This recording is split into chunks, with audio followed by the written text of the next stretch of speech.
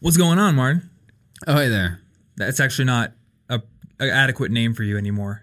Yeah? You need something more hipster. I don't know what name that would be. I don't know, like Eugene. Could I be Malachi? I've always thought that name There was you kind go. of cool. Yeah, Malachi. That's a pretty good one. I'm feeling pretty patriotic today. Yeah? You know, Something Also, like that. just Also blinded. a little because bit you can't see through that. like I need to bring justice to the world, but I will curb those impulses just a bit. Yeah, how much can you see through those flags? Not very well. I can tell that the camera's on, and I can see you, but there is kind of just like a screen over the world. Oh, fair. Well, And- just so we're clear, I'm fairly certain that might be violating flag code. What, this? Yeah, you're not supposed to put the flag on stuff. Wait, you're not supposed to put the flag under stuff. You're not supposed to put it on clothing and stuff, just so you know. Wait, for real? Yeah.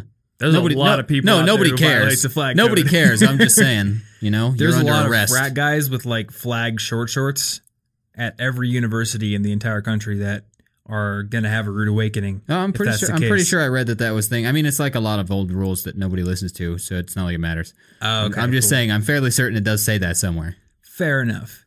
So people are gonna be listening to this on what, like November 6th or something like that. Someday that is not today. It's Halloween while we're recording this, so we get to wear costumes, and you have to deal with it. Unless you're listening to Yeah. this, in which case you don't really You don't have to deal get to with see it. Yeah. Far more people listen to this podcast than watch it on YouTube. So I guess just the few people who do watch it on YouTube have to deal with the dumb costumes. But we have 5 questions today. I like 5 questions episodes. These are fun, and I do have to admit that we meant to do a book analysis episode this week, but I'm a slow reader. You are a slow reader. I'm a very slow reader, and I'm not even done with the book that I'm currently on, which I need to finish before I start the book that we're going to talk about. I don't think people want us to analyze the history of cryptography book that I'm reading. Unless, of course, they do. I don't know. That seems like it might be a little esoteric. We can talk about little bit Caesar out of the ciphers scope. and Enigma machines. I don't know what that means. And RSA and all kinds of stuff. We can talk about that. I don't know. I mean, I know what some of that means. I don't know what all that means, Well, read the book. but I also don't Duh. care. Yeah, I don't think people are going to come to their school success podcast to learn about the origins of cryptography. So I will finish that book hopefully early this week and then start in on the next one. And I do have a bit of a head start because I have read about half of the next one. So hopefully I'll get it done by the time we record, and you'll just crush it in a week or in a day because that's what you I always already do. read like 20% of it yesterday. Oh, wait, Like, did you? I had a spare 40 minutes. I don't know how you read so fast. By putting time into the book. What kind of question is that? I read for like 2 hours yesterday, and I didn't Did finish you the read book. that book? No, I read the cryptography book. Well, there you go. You're reading a really ridiculous, dense book with a bunch of names and words and stuff. I mean, the other book has names and words and stuff.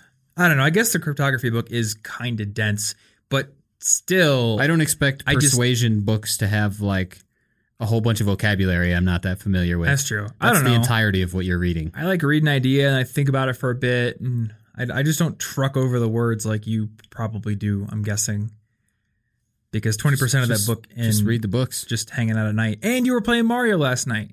Yeah. Which I do want to levy a complaint at Amazon.com because they lied to me and I did not get my package yesterday. You're blaming Amazon. Here's why you're blaming Amazon, Tom. It's because you weren't loyal enough to pre-order the game when I said, hey, we could get this game at like 10 p.m. And you were like, I don't care that much. It's just a game. And now you're all because complaining that you don't get it the day you wanted. All right. You could have had it hear me days out. ago. Hear me out. What you told Could have me had it is, last week. what you told me is I would have to go to GameStop at 3 p.m. to pre-order it. Then again at You 6 didn't already p.m. pre-order it. That's the issue. Then again at 6 p.m. You failed yourself. to verify the pre-order. Then again at 10 p.m. to get That's the game. how early. You could have just got it the next morning, and you could have just gone twice. That is true. I don't know. You would have had it sooner if you Look. just walked in and hoped they had a copy, Look. not for pre-order. I was busy. I was working on some stuff.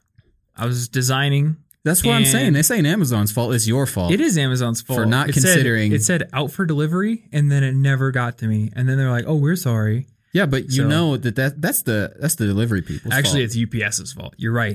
It But is also, that's not UPS. reliable. It's not going to be perfectly United reliable. And Poop for something as Service. important as Super Mario Odyssey, you just need to make things happen yourself. You know, if you want something done right, you do it yourself. right? That's what this outfit tells to me. I guess you're right. That's what this axe says. Well, an injustice has been committed. Yeah. UPS has not delivered my game on time. You better show up to their place with that plastic. No, you should not show up to their place with the plastic with axe. A plastic axe. They're going to be like, don't do that just in case they're more annoyed. We think you're threatening us, but you're holding a plastic Halloween prop. We actually feel sorry for you. We actually kind of pity you, to be honest. Can you leave now?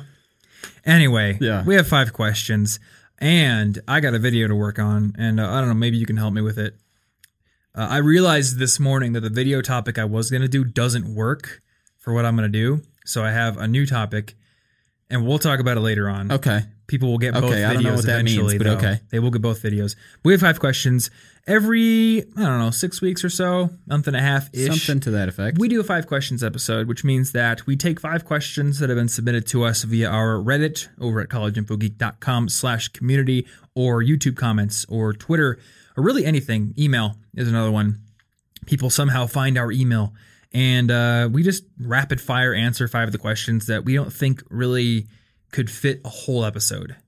Though more often than not, we end up talking about one question for what could be an episode. That's my fault, though. What are you going to do? I was born a rambling man, as the Allman Brothers once said. So we've got 5 questions, but before we get into it, just want to let you guys know that if you have any questions for us, whether you want them to be on an episode like this, or if you want them to be their own episode, if there's something a bit more substantial, you can leave a YouTube comment, or email us, or tweet us, or use smoke signals, or neutrino communication. If you can figure that out, that's pretty sweet. You may be able to communicate at faster than light speed. If you could do that, would be pretty sweet. But we are going to get into these 5 questions, starting with the first one. How long do you guys play games on a weekly basis while still being productive? And this person had a sub-question. Also, how do you resist the urge to think about playing when you're supposed to be doing something else? I run into situations where I hit the end of a play session and have something unresolved that keeps me thinking about the game. To be completely fair, they were 2 different people in the same thread. Okay. But the questions are important. They're important questions. We were just talking about Mario. We were just talking about Mario. See, we're playing 4D space chess because we think about the first question and segue into it with our seemingly irrelevant intro. Yep, something like that. So basically, we're looking for some sort of baseline here that says, I'm not probably messing things up if I play this much. That's still possible. Yeah. I personally maybe play games an hour and a half a night, probably a little more on the weekends, unless I have something I have to make up. But, You play games every night? Usually. You do? Okay. I don't know. A lot of times I have no idea what you're doing. Unless I'm reading or something. Yeah. I mean, it's hard for me to say how often I play games because I'm a very phasic person, as you well know. So I'll get into a game for a while. Like when I was playing Final Fantasy 15, I spent like 3 hours. You spent 3 hours playing the first 10% of that game. Yeah, I think I have like 15 hours into it, which is weird because I feel like I just started. I probably did just start. I put like 100 hours into that game. And I've put, I don't know, that might not be true. 8 or 10 hours into Stardew Valley at this point. So when I get a new game, I'll go pretty hardcore on it, but then I'll get into something else. Like last night, I just played guitar and read that cryptography book, and I played no video games. Yeah. Because there was no Mario Odyssey. In that case, we can expand this. Like, how many hours do you think you spend not doing anything productive? And it's important to note that we're not students anymore. Yeah. So we're not doing homework. But we played a lot of games. But I played like 300, 400 hours of Monster Hunter in college, so... Yeah. Yeah, we played a lot of games. The thing is just like put your games after the homework. Yeah. Or I mean, if you want to, you could use it as like a break between homework sessions. Very specific games work for that with me. Yeah, I wouldn't do Final Fantasy break because you're just going to be thinking about the story. That's that second question where like you're going to get stuck into it. You have to stop, but you're in the middle of a chapter. Like I'll play like Puyo Puyo Tetris as a break if I want, because I could just turn that off. It's just a little game.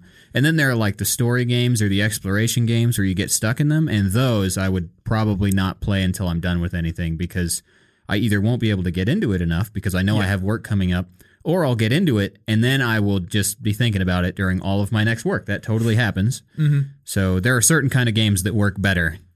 I think a lot of people feel like this is like unfair, like, oh, I can't play the game I want to play as a break. just think of it this way. Like, would you go and start a movie and watch 20 minutes of the movie as a break between 2 homework sessions?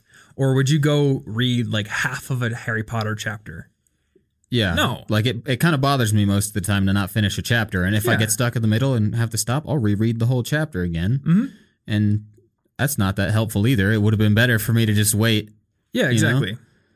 Whereas when I was in college, sometimes I would take a break from homework and then go play like 4 songs on Guitar Hero. Or like now, maybe I'll take a break and play like 2 games of Overwatch.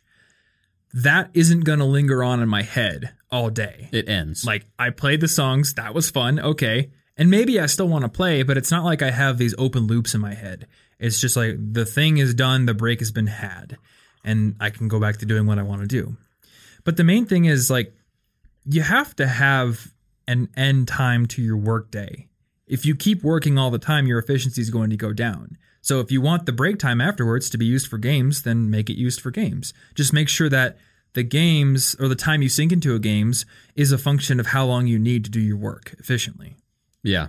If you worry about the important stuff first, then like who cares how much you're playing? Mm-hmm. Yep. And I played 400,000 hours of Monster Hunter and it was not a problem. Yeah, and that seems obvious. One thing that I do want to mention here is that there are so many video games. And if you view yourself as a gamer, you may feel like you're obligated to play them all or that you're going to be missing out. You'll get that feeling of FOMO if you don't play all these games that are coming out. It's only going to get worse. Yeah. Every game company is releasing longer and longer games. Everyone's releasing their giant open world time sink 500-hour adventure. Don't give me another open world game. Stop it. I was watching the review for Mario Odyssey and they're like, yeah, after you beat the main campaign, there's like 500 hours of extra stars to find or something like that. And then on the same day, the new Assassin's Creed came out. And I'm like, you know what? I want to play both of those, but I probably won't. Just because I have other priorities. You know, it would be cool to play both of those, but the new Assassin's Creed is also this like much more padded out, long RPG style game where there's grinding and you got to go get animal pelts. And it's like, it's not a 10-hour thing like Assassin's Creed 1 was. So am I going to play it? Yeah, the good old days. Maybe. No, but that's a good thing to bring up, though. You know, because I used to, I did this similarly recently with my Goodreads account. Mm-hmm. And I almost had something similar to Goodreads set up with video games a long time ago. But I was like, setting up this list makes me feel horrible because there are so many games I haven't played. And the thing is... the backlog thing? Yeah, the backlog. Having a backlog, turning your games into a to-do is bad. I've got some games upstairs I haven't even played. Mm-hmm. Haven't even played yet. They're just in there. I'll play them eventually. And if I don't, oh well, I guess I bought them. What are you going to do? Yeah. But the same thing with books. So for people who do have a backlog of games and that's just stressing you out, I had a backlog of books because every time I walked into a bookstore, I'd add like 10 books to my Goodreads. Mm-hmm. And then I had 400 to read.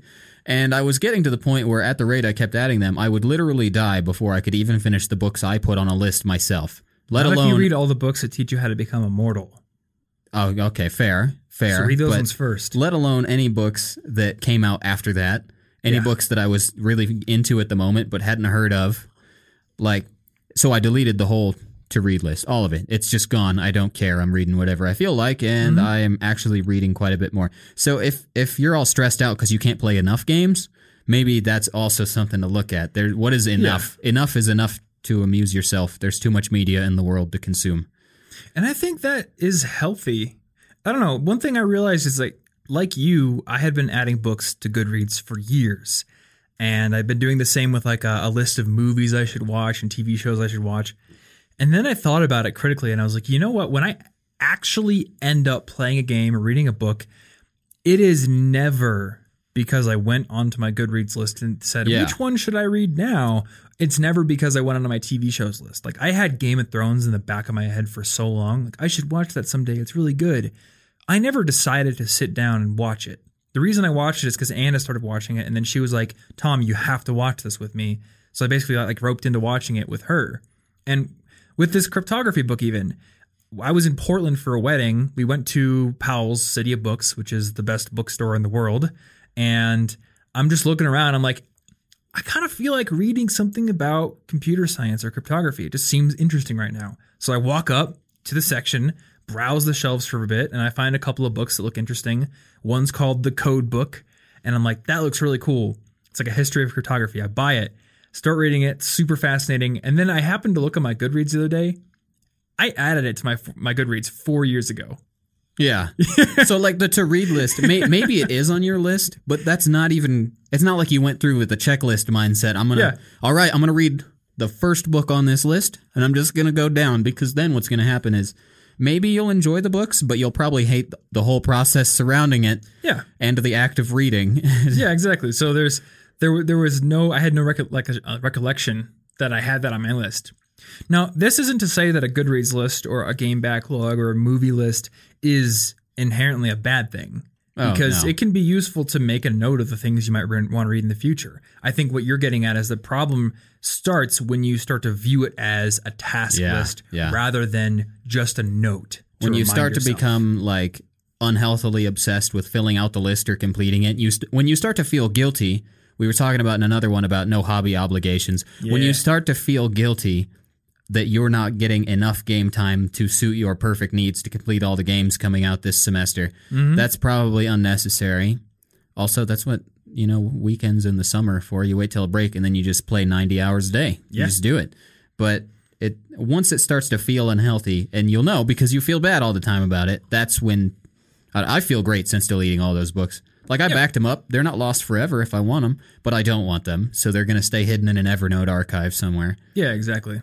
Yeah, for me, books and games, I mean, with books, I want to learn things, but with games especially, it's like, it's all about the in-the-moment fun, not the completionist Yeah, what aspect. if you're not in the mood for like an RPG right now? You shouldn't play Final Fantasy. It's really long and an RPG. If you're not in the mood, you shouldn't do it. Well, it's the same thing with like piano for you. I'm guessing you don't sit down and then feel guilty that you haven't mastered that Wind Waker song or the Twilight Princess song you've been working on. No. You just play it for fun. Yeah. And you get a little better every time, but someday you'll be able to play the whole thing and you'll be like, oh, that's nice. I'm really bad at finishing songs that I didn't write. Oh, I mean, either way. I learn half of it and then I'm like, well, that was enough of a challenge. But I mean, there's another example. If I felt guilty for not finishing it, then I would feel bad. So now I'm just like, that's what I do. I don't care if I finish it. Well, whenever you're playing it, I've never heard you finish the song, but the parts of it that you do play sound awesome, and I'm guessing that it's a lot of fun to play them. Yeah. And I almost never write a full composition on the guitar. I'll just create a lick that maybe lasts like a minute or something. And it's great. I love playing that kind of stuff. And maybe I never finish it, but fun that's is fine. enough of a purpose. You don't need to add some sort of task. Yeah. So bottom line with that one, your break time, number one, you should prioritize it because you're not going to be efficient without it. But it should be something that comes after the work is done. So that way you don't have to worry about it. And then if you can't stop thinking about a game, number one, play games that don't open loops in your head. Yeah, maybe you got to play like the crazy ones on Saturdays or something. And then for the week, you're just playing some small stuff. Mm-hmm. And keep in mind, there's going to be times when there's an open loop in your head. Like if you tried to live your life in avoidance of open loops, then you would never really dedicate yourself to anything think you'd cool. Succeed at that, no matter how hard you tried. Just deal with that, I suppose. I don't know. I have an open loop in my head right now with the design I'm working on, and I have to go work on a video today. Your life would have to be so simple to avoid ever having something else in the back of your head. You're just going to have to deal with it. Like, I have to get a video out at the end of this week, and if I could choose it, I would rather be working on this project I have, but I can't. Yeah. There's obligations that I need to fulfill, so I will do them. Question number 2, and this one's, I think, for you more than me. Should I do one language at a time or try learning several simultaneously? Well, I would suggest one at a time for the most part. You totally can learn more than one, but the problem with that lies in the fact that if you're learning super beginning grammar in 2 languages, especially if they're similar, you might get them confused. And also, you make better progress on something when you put a lot of time and effort into one focus. Yeah. And then you got that depth. Because if I start learning Italian and Portuguese tomorrow, and I'm going to give like 10 minutes a day to both because that's all the language time I have, then I would be much better off putting 20 minutes into one of them instead. Because 1, I might confuse them, and 2, my progress will be so slow in both that I feel bad about both, basically for a long time. Yeah, exactly. Plus, you can get things mixed up, right? especially if like you're studying. I mix things up that don't Portuguese even and Spanish at the same time. like. Well, I mix up when I'm trying to speak French. My French is a little rusty because I just don't. I don't need to maintain it as high of level. I don't use it as often as Spanish, and that's okay. But sometimes I'll just end up using like Spanish words with a French accent, and I speak a very good level of Spanish and 2-3 years worth of French that I was pretty good at back in that time. So if you wanted to learn more than one, it would be better to stagger them a little bit. Mm-hmm. Like you focus really hard on one language for, I don't know, a month or two or something. And then once you've got like a basic grasp, it would be easier to move on. Yeah. If you wanted to learn more than one at once. But as with most things, at least for me, I prefer doing one thing at once because I feel so much better about the progress I'm making. Mm-hmm. Because I would rather be really proud that I'm getting pretty good at Spanish than kind of not wanting to talk about the fact that I'm pretty mediocre at Italian and Portuguese right now. Yeah, exactly. Like I want to get to the point where I'm proud of it and happy to talk about it and not trying to. I don't want to feel guilty. And if I feel behind on multiple languages because I'm learning them at the same time, I will feel bad about them. And that makes them less fun. Now, I guess the one caveat I'd put here is that with language, the more similar the language is, the more potential there is for crossover, mixing things up and getting things confused, right? Yeah, but there are going to also be times where I can remember the Japanese word for something at the moment, but like not something else. And I won't mistake it. I won't replace it and use it. I'll just be like, oh no, I know that word in like 2 languages right now, and that neither of those are the languages that I wanted. Right. Sometimes I don't know a word in English for a little bit. Yeah. So even if they're not related, it might be hard to remember the right ones if you don't practice them enough, because you really got to keep the language in your head to keep it about. If I stop speaking Spanish, it'll take much longer than French, I guess. Mm-hmm. But if I stop speaking Spanish for the next 10 years, I will likely not have that good of a grip on Spanish in 10 years. And if I stop speaking French for like probably a year because I speak it at such a lower level, then I will probably need to start over all that stuff. So if you don't put enough time into them, you're going to start losing basic words for each of these multiple languages. And so you could do it if you had enough time. If you could give enough time to maintain and improve both of them, then sure. But I think most people lack free time. So I guess that's the line of questioning that I want to explore right now. How disparate do 2 different disciplines need to be for you to be able to split your time between them?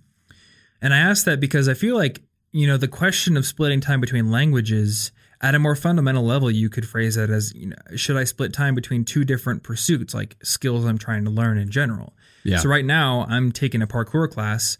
I'm also playing guitar quite often, and I'm learning some computer algorithm stuff at the moment. And like those things are all very separate. So I feel like there's literally no potential for me to screw up or confuse you're not anything. Gonna start trying to algorithmically do stuff on your guitar. Yeah, and I'm not gonna like try to do a Kong vault over a JavaScript algorithm or something like that. Doesn't make any sense. I like that phrase though. It sounds really good right now, particularly. I could definitely see hipster highwayman just Kong vaulting over some algorithms there. Yeah. But the question is like, I don't know, because one is very exercise based. So that's very good on one level because it's getting me active and everything. I feel like if I didn't do that and I took all the time that I would have been spending practicing parkour and poured it into algorithm stuff, like there's a limit I'm going to hit with the gains I could make in that. Yeah. I don't know. Maybe it's just like you need to have a certain amount of free time. If you have so little free time that you're only dedicating like 10 minutes to each thing, then there's a clear-cut answer and you need to focus. Yeah. If you have a good amount of free time, then, given the fact that you can split that among a couple of different things and still be able to really deeply engage with each thing when you're working on it, then maybe it is okay to do 2 at once. If you're hitting a limit that you're like happy with, your parkour stuff, if you're hitting a limit and you're like, okay, well, 1, this is exercise based, so there is a hard limit on what your body can do. Yep. But arguably, if you dropped the other 2 and spent all this time studying techniques and reading up on parkour and practicing and focusing on all the best food for it and sleep and whatnot, you would get better at it than right now balancing it with other things. But if you're right now doing enough to be happy with it, then that's fine. Yeah, I guess that's true. So it's like the balance. So like you could read that whole crypto book if you stopped going to parkour class much faster, and you could do it.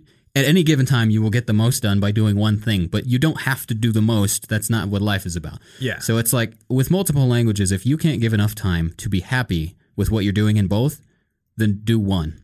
Okay. So there's a depth threshold, I would say. There's some amount of time where if you study for less than that amount of time, you can't slip into the flow state. You can't get deep. Yeah. But once you've hit the depth threshold, if you can spend a decent amount of time there, at that point, whether or not you're doing multiple pursuits, multiple languages, hinges on how bad do you want to be world class, or how bad do you want to get to expert level status in this versus, how much do you want to, for enjoyment's sake, put time into something else. Yeah. And then with languages, I'm also concerned about the mix-up thing. Yeah, well, the mix-up makes it particularly complicated, especially with similar languages. So if you are doing multiple, I still definitely recommend staggering them, getting through the basics in one language. You got your head around most of the basic grammar you need, and then moving on while continuing one. Yeah, that will make that easier. But yeah, exactly. Yeah, it's just about doing whatever you're satisfied with.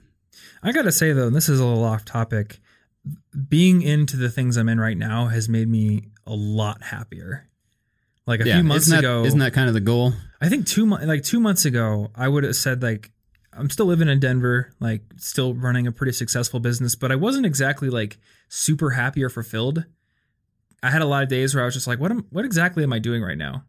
And it gets to the point where like you like your job, but maybe the aspects of your job that you have to keep up aren't fulfilling you intellectually, but you still have to do them. Yeah.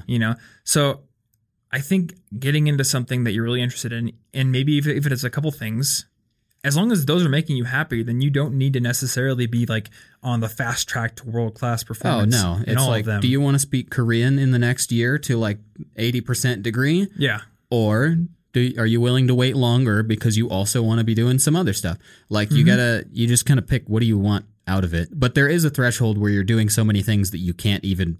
Yeah, if I were to add like wasting 5 more time, things, there would be no depth. Like you're not going to get any joy. You're not going to reach a state where you're actually learning in any of them. Yeah.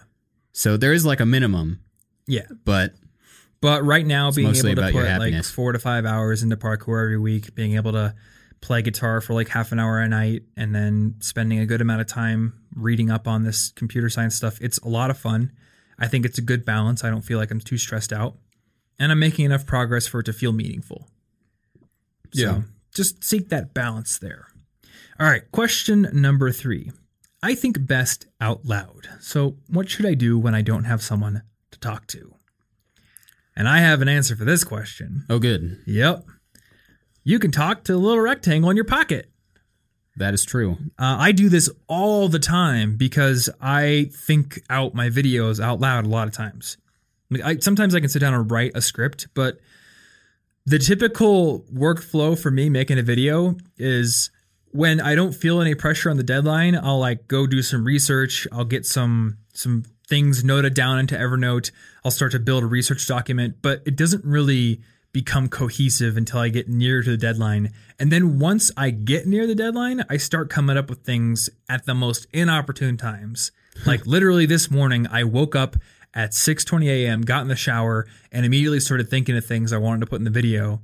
And I'm like, oh crap, what can I do? I don't have someone to talk to. I don't have something to record. So one thing I do have is a waterproof shower notebook. Yeah. So I will write down little notes to myself. I'll talk it out in the shower, and then I'll write down the most important points onto that shower notebook.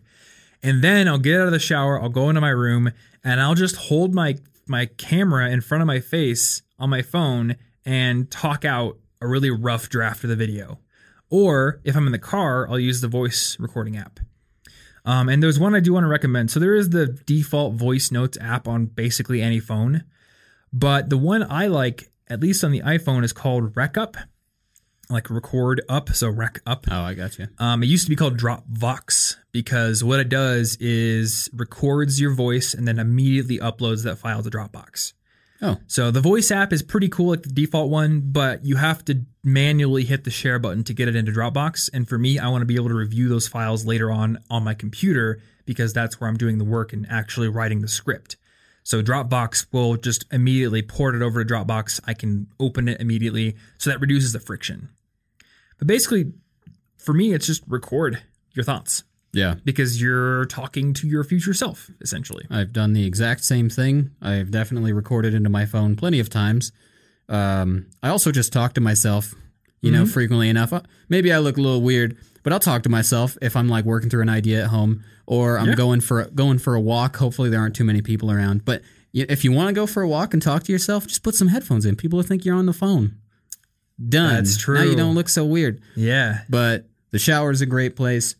I would say that also if the problem, like that works for when there just isn't somebody, but if the problem isn't normally somebody, you can also try to get something like a mastermind group.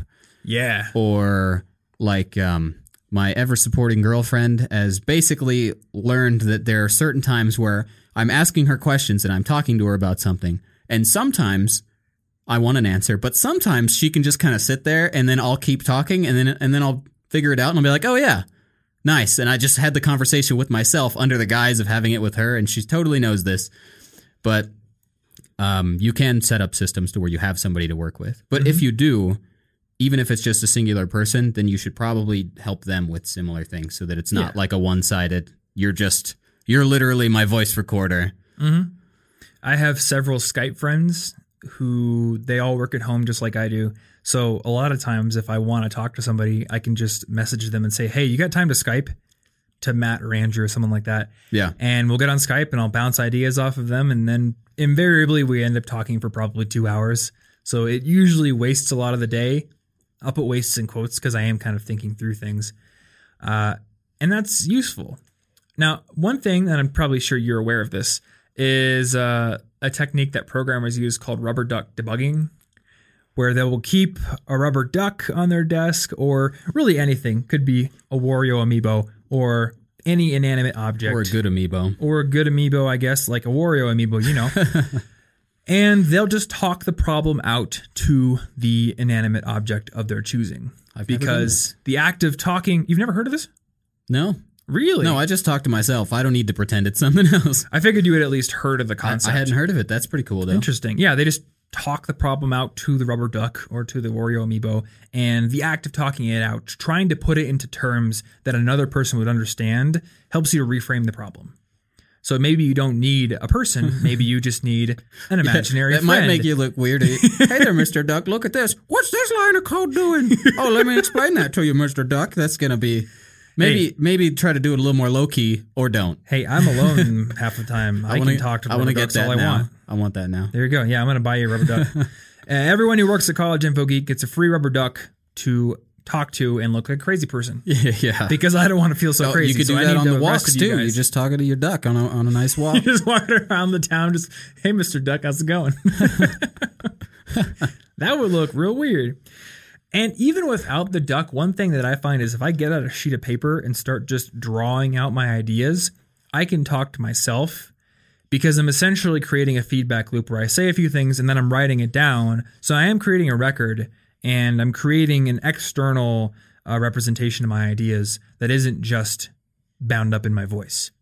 Yeah. So there's a bunch of ways you can do it. Written stuff's easier to scan later, too. It is. That's kind of my annoyance with the voice recording is that I have to listen through it, and sometimes it's long if I was unsure of what I was going to say. Yeah, and I don't know about you, but when I'm working through a really difficult problem, like when I was on the plane trying to figure out how to create Sudoku puzzles, or when yesterday I was like trying to figure out how a certain sort works in computer science, I talk to myself the whole time. Like I don't sit there silently trying to visualize how things work. I actually talk them out. Yeah. And I might do them under my breath so no one can hear me, but I'm still talking. At the very least, I'm saying them all very deliberately in my head, if not out loud. Yeah. Yeah.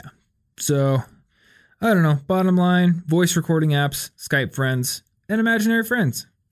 It's fine. Yep. Nothing like a duck. Question number 4. Why not just put everything into Anki? Why not? Put your dog into Anki. Put your dinner into Anki. I don't remember my dog's name. I want to put that into Anki. There you go. Yeah. I want to meet that dad. Everyone's going into Anki. I want his barbecue brisket. here's the thing, and I do want to define, every time we mention Anki, I feel the need to define it and also say how it's spelled. So Anki, A-N-K-I. Wow, almost. Wow, you can't even. A-N-K-I. Expert. Is it's a flashcard app that uses spaced repetition. And if you don't know what spaced repetition is, I wrote an article, I made a video that we'll link to in the show notes.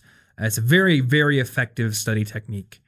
The thing about Anki is its style of quizzing you is flashcard style. Yeah. You create flashcards or download them and then you are quizzed on them. So the most common case in Anki is just translating words in a different language. So if you're studying Japanese, maybe it shows you a kanji and you have to say, okay, that's the kanji for toenail or something like that.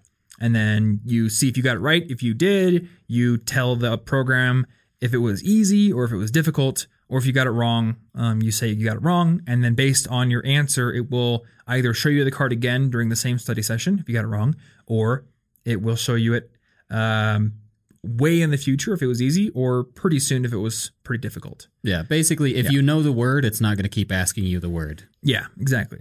So this is why not put everything into Anki. Number one, flashcard style quizzing just isn't the most effective way to study every subject out there.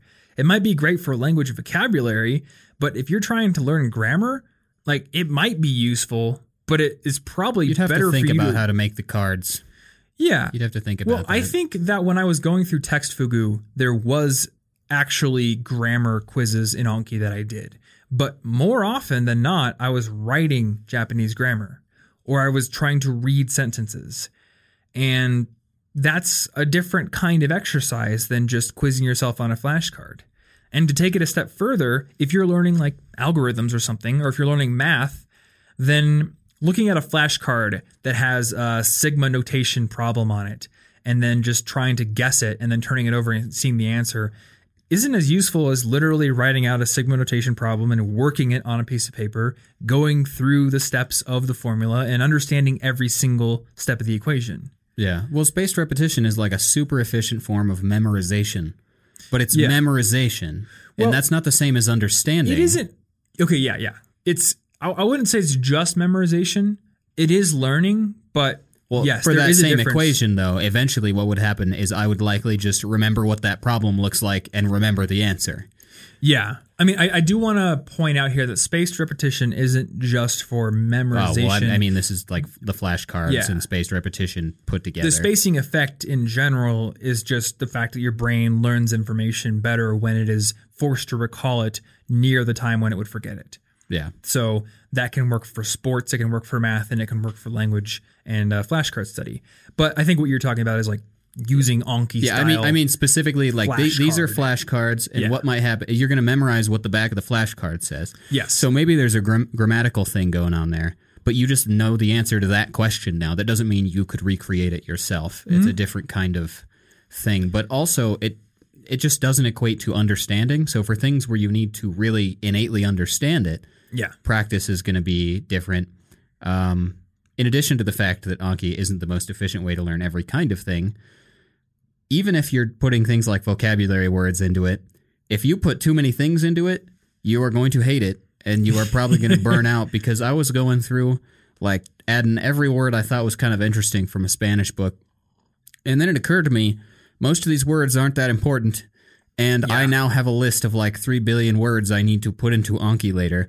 Even putting them into Anki is really like, I don't want to do that. It's really scary. It's going to take me years to make good cards for all this. Yeah. But then if you're spending 20 minutes a day reviewing words, that I guess you're probably going to learn the words, and that's important for basic words. But sometimes you're going too far, and maybe 20 minutes of a conversation would actually be better. Yeah. And the thing that I want to bring up, which is very related to this point about it getting overwhelming, is the most effective ingredient in learning anything is interest. Bar none. You have to be interested. And the thing about Anki is when you start, it is interesting because it's an effective study tool. So you feel like you're making quick progress in the language that you are hopefully interested in. Yeah. But the act of studying Anki flashcards itself is not that interesting because there's not a whole lot of context there. Like You see the Japanese kanji for toenail, you flip it over, that's toenail. Cool. I know the word for toenail now. But it isn't really bundled up in anything else that you're really... No, that wasn't a nice conversation about in. toenails you had with a stranger. I don't know why you would have that, but... Hey, man, I don't judge. You know? But you have a point there. Going out and having a nice toenail-based conversation with a stranger. I'd like to practice the word toenail. You want to talk about it? Yeah. That's a pretty good opener. How long are your toenails? I mean, I'm going to have that conversation for at least a few sentences before I run away. Exactly. And as every language learner knows who has used Anki, as you get further and further into study, Anki typically gets bigger and bigger, filled up with more and more cards, and if you let it, can come to represent more and more of your study time every day. Yeah. So just remember, Anki is not the most direct way to interact with your subject of study in a way that you are interested in. If I'm really interested in computer programming, it's going to be a lot more interesting for me to go out and write a program or go debug a program somebody else made so I can make it do something else than it is for me to see a flashcard that says, what type of sort is this? Flip. Oh, it's bubble sort. Cool. Like, that's a little interesting, but not as interesting as going and writing the actual thing. Yeah. So that's why I don't put everything in Anki. Yeah, and Anki is a tool for a specific use. We can extend that a little bit, and there's another question in there a little bit. Why not systematize everything? Why not put everything in your productivity, your to-do systems, all this stuff? And to that, I say, because it's not fun. Yeah, your brain isn't a computer yet. I'm not a robot, and I have had my productivity system and things like Anki so intense that every day I had to do so many things that it told me to do that I more or less wrote a program for myself. And while that sounds efficient, life's not about being efficient. At least mine isn't. That's not the point. Like, at some point, I will hopefully look back and say, I enjoyed that. That was cool. Not, this was a really effective use of my time. Yes. Hello, fellow human being. Would you like to ingest calories and turn them into ATP? Yeah, exactly. In order to power our muscles for locomotion and also brain processing. Yeah, I have hobbies that I refuse to put into any sort of system or have goals with, like photography, because I don't care if I get good at it, and if I make it into something like that, or with piano, if I make learning that Zelda song like a chore somehow, it's just, I'm not going to like it as much as if I was, all I wanted was to mess around. I don't care if it's an effective use of my time. I think somebody asked me on Twitter the other day, like, what are your most effective guitar practice tips or something like that? It was something about guitar practice. And I just tweeted back, when I play the guitar, I never practice. It is never, I'm going to sit down to practice the guitar. It is always, I am sitting down to play the guitar. And I get better every time I play, but if I decide to run through a scale, it's because it's fun. I'm not sitting there going, oh, I'm going to get better at scales. I'm going to sit here and practice scales. And you know what? That's totally valid for people who want to be musicians or for people who have set a goal to get better at the instrument for some external reason. But for me personally, oops, hit the mic. That's professional. For me personally, guitar is not something that I want to become some expert in. I don't want to master the guitar. I want to sit down and I want to play, and I just love playing. So if I come up with something in my head and it's hard for my fingers to do, I'll just keep doing it, but it's because I like to do it.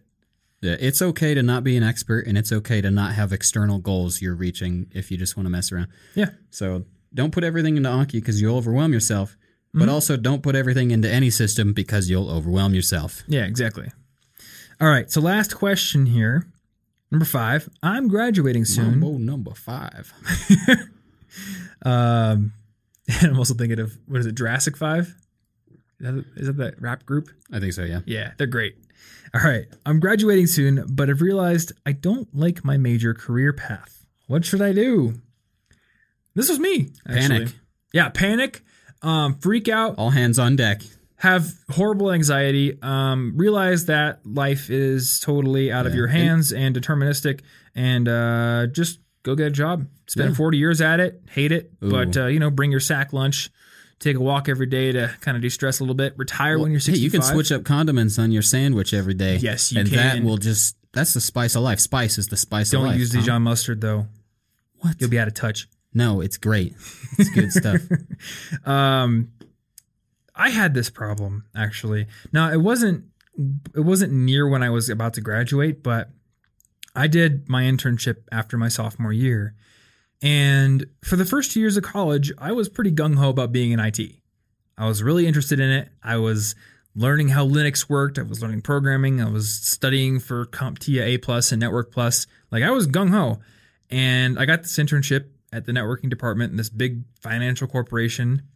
And they put me into a cubicle. And for 3 months, I did work that made me feel like I was in prison. Nice. And I love it. I remember looking around at the cubicles thinking like, this 3-month internship feels like a prison sentence to me. I don't know how everyone who's working here full time deals with it because they don't have an end date in sight. I mean, I guess, theoretically there's We've retirement. all got an end date in sight, Thomas. We will all expire someday. Yeah. Now, this isn't Dear Hank and John. This isn't a death podcast. I'm trying to have an existential crisis over here. Maybe I can get you on their show. Panic attacks are fun in my experience. Hey, so let's yo, have Hank. some. My friend Martin wants to have an existential crisis. Is it cool if he comes on your show for a bit? Yes. Yes, he can come on. Yep, we'll set up a date. But I just didn't get it. I was like, how do these people deal with this? Now, maybe they liked the job more than I do. It's very possible.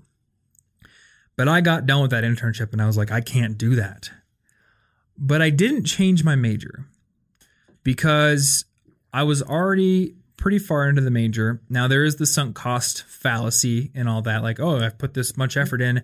That really wasn't a factor in my calculation. The factor in my calculation was I want to be in college for 4 years because I don't want to be in it for 5. Yeah. And switching my major is going to add extra time, extra cost onto my curriculum. And crucially, I don't think it's actually going to help me do what I want to do. So that one thing this person didn't tell us about was whether or not he had an idea of something he may want to pivot to, or if he's just like, I don't like what I'm in. That's kind of a crucial distinction here. I had something that I wanted to do because while I was working through that internship, I was also building College Info Geek, and that summer happened to be the time where it started to gain some initial traction. And I was like, maybe this could be something that maybe becomes a business, or at the very least helps me to get a job doing something I really like doing. Maybe I can go be like a marketing manager for a startup or work with a media company or something like that. Like, this is going to make my resume look really good, even though I'm not majoring in journalism or English or digital publishing or whatever you think would be aligned with that kind of a job. So I just went ham on College Info Geek while continuing to finish my major. And I decreased my involvement in extracurriculars so I could gain time to work on the blog. Yeah. So really what I was doing was I was working on a gradual pivot to something else. And this is really what you need to think about. How can I pivot from the path I'm on to a new path? And the way you do this is that you have to build what's called career capital. You basically need to start building connections, experience, and skills in the new area that will allow you to gradually move over to it. You can't just say, I'm in finance, but I really think my passion is like hot yoga, so I'm just going to go start a hot yoga studio. You don't have connections. You don't have a yoga teaching certification. You don't have somebody who you can pay to be your yoga teacher. You don't know how to go rent out a place. Like, there's a lot of things you don't know how to do. You haven't done the market research. There's all these things that do not qualify you to own a hot yoga studio. Now, maybe you take a night class while you're working your finance job to get a yoga teaching certification. That might take you a while, but boom, now you've leveled up into your eventual pivot. Now you know how to teach yoga. Okay, now maybe you go work at a yoga studio on the weekends. So now you're starting to get a little bit of information about how a business is run, how you attract clients, how you work really well one-on-one with people so they don't think you're just like a crappy yoga teacher, because it's not just the ability to do yoga, there's also the teaching elements. And over time, you realize, okay, now, wow, I have a connection with an established yoga place. I might go open a shop in a different town, so I'm not competing with them, and I can actually maybe, trade business, help advertise each other. Now I have the skills and the certification, so I can actually convince people I'm qualified to teach. Okay, now I can take the leap. I'm going to quit my job. I have a year-long runway. I'm going to go rent a studio, and now I have a bigger chance of success. But it was this gradual process of building up everything that was needed to make the leap. You don't just do it right away. So if you're near graduation, number one, you got to ask yourself, do I have something I want to pivot to? And once you do, start creating a plan of attack for how do you move from what I'm doing now to that thing. You can probably create a list of things you would need to do, and then you can figure out how close am I based on that. Like our friend Clyde was in computer engineering, and he wanted to switch to our major, and then he realized, oh, I actually have more credits done in that major than I do in my own major. Yeah, okay, that was easy weird. pivot. You're basically in that major, you just didn't even know the it. pivot costs you nothing. So the pivot is to go say, hey, I want to change my major. But if you want to change from computer engineering to, fashion design or something, that's a bit bigger of a pivot. So there's more considerations to be made, and there might be a longer runway of time where you're still keeping things up here because this is where your living is made while you're making preparations. You got to eat, otherwise you can't pivot at all. Yeah, exactly. And if this guy's really close to graduation, then he probably has to eat. That's your most likely way to make money, probably. Yeah, he might have student loans coming up, So put in a couple of years in that field that you don't like, but use that as an incubation period to make your leap. Yeah, and I mean, I've done this with things because I didn't end up getting the job, but I was trying to get an IT job in like the language department at school. Right now, I have a goal. I've volunteered to teach English to some refugees, and I have a goal to get some certifications for teaching English and things like that. Mm-hmm. I am still currently becoming more qualified in language things just because I like it as a side thing. Nothing is stopping me from it. Yeah. Like my major has nothing to do with that. All that it is, and in fact, a lot of times just having a degree is going to be like the minimum for something, even if it's not that related, as long as you also have the experience to prove you can do it. So it's not like you're ruined forever until you can go back to school unless you have a very particular pivot in mind, which is harder and requires more school. That is sometimes the case. Yeah. But you can go do whatever you want in your free time. Just accept that you're going to be using your free time to slowly pivot to something productive that you like rather than to play more video games every night. Yeah. Yeah, exactly. That's the sacrifice. And you might want to go spend more time working on language stuff in the future. It's not going to work out very well if you're just like, hey, Tom, peacing out to go teach English full time. Like, I don't know, maybe you could go sign up for the JPL and go teach English in Japan and be paid a stipend to eat rice and beans on. Oh, see, in my case, I kind of just want it as like a side thing. Yeah, that's totally fine. But in general, like just say, bye, I'm going to do this dramatic thing. I'm going to tell my boss off. I'm going to leave and I'm going to do everything I ever wanted. Hopefully you've got a lot of money to back up that claim because you still need to live while you're pivoting. And if that new skill takes months or a year, you probably should have just done it on the side. Unless, you're rich or something, in which case I guess do whatever you want. You probably already could. Yeah. You're probably not listening to this podcast. Yeah, you don't need that. You're just bouncing on a trampoline. But realistically, full of money. you can make it slowly so that it can be affordable, realistic, and not really dramatic and have all your family go, "Did you just graduated and you just threw your degree in the trash. What are you doing?" Yep. Because I could see why they would respond that way. Mm-hmm. Yeah, be smart about it. I mean, family is always going to complain about certain things, and that's not always a reason to not do things, but... Oh, no, but in this case, just like abandoning something immediately without like a plan that makes use of things and makes sense, I don't know. Mm-hmm. But slowly pivoting, you can build a savings and, you can start to build a life. And realize that even if you spend 2 years doing something after college, that doesn't set your career in stone. So many people pivot away from, in fact, actually, I would say more people pivot away from their initial career path a couple of years after college than those that decide they don't like it near graduation or while they're still students. I'm pretty much an anomaly among the people I know. I mean, I go to conferences all the time.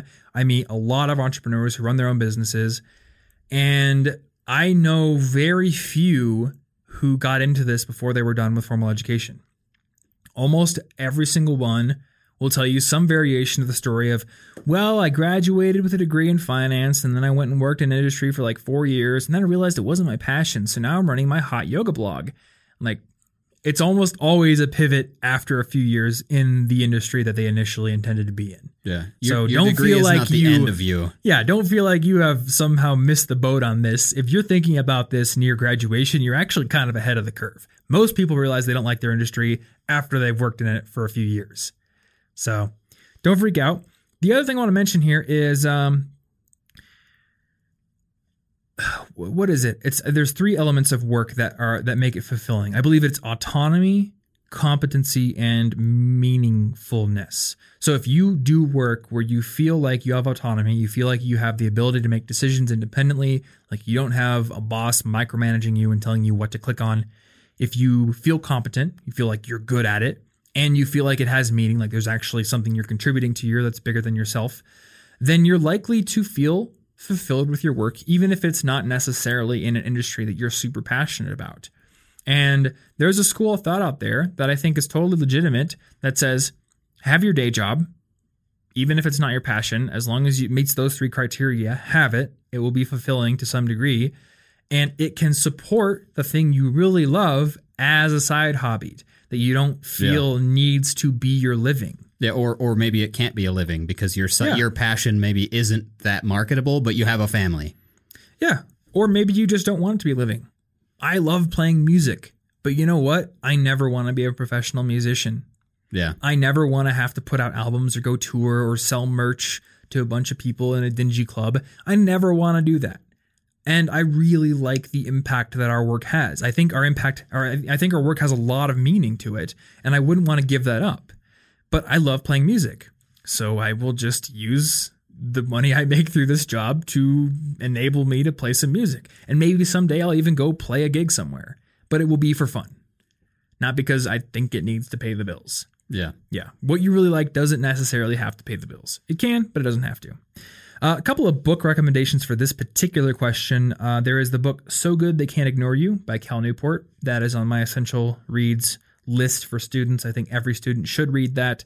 And also, my friend Jenny Blake wrote an entire book called Pivot, all about how to make these moves. If you don't like your career, how do you get into something else? So if this is a question that you're thinking about, Pivot might be a book that you want to look into. In full disclosure, I'm in that book. So, yep. She interviewed me because of the whole pivoting from the internship to what I'm doing now thing. And also, I think from the pivot, pivoting from a blogger to a YouTuber idea as well. But it's a very good book. I think I'm in it for like a paragraph, so it's not some biopic about me. I'd like to recommend the Thomas Frank biography. Yeah, you might. It's got some pretty sweet moments. I think everyone should read my biography, otherwise their life will be incomplete and they won't know what to do with their lives. Yeah, I'm not self-important at all or anything. No, it's like a few sentences and then on to something else. And it's a good book. So those are our 5 questions. We will have those book recommendations and anything else we mentioned, such as the app for recording your voice, in the show notes for this episode, which you can find at cigpodcast.com/184, right? Yes. Yep. Or if you're watching this on YouTube, the link will be down in the description below. So just go click your mouse on that. You'll find all the goods. You can also subscribe to this podcast on iTunes or Google Play or on YouTube if you like the video version to get new episodes every single week when they come out. And one great way to help support this podcast, if you decide to subscribe over on Apple Podcasts or maybe even Google Play. I'm not sure if you can do it on Google Play, but definitely on Apple Podcasts, you can review this show, give it a rating. That definitely helps to bump the show up the rankings and get it out to more people, help it grow, and that makes us very happy podcasters. So thank you guys if you do that, and thank you as always for watching/listening, and we will see you in next week's episode. Stay cute.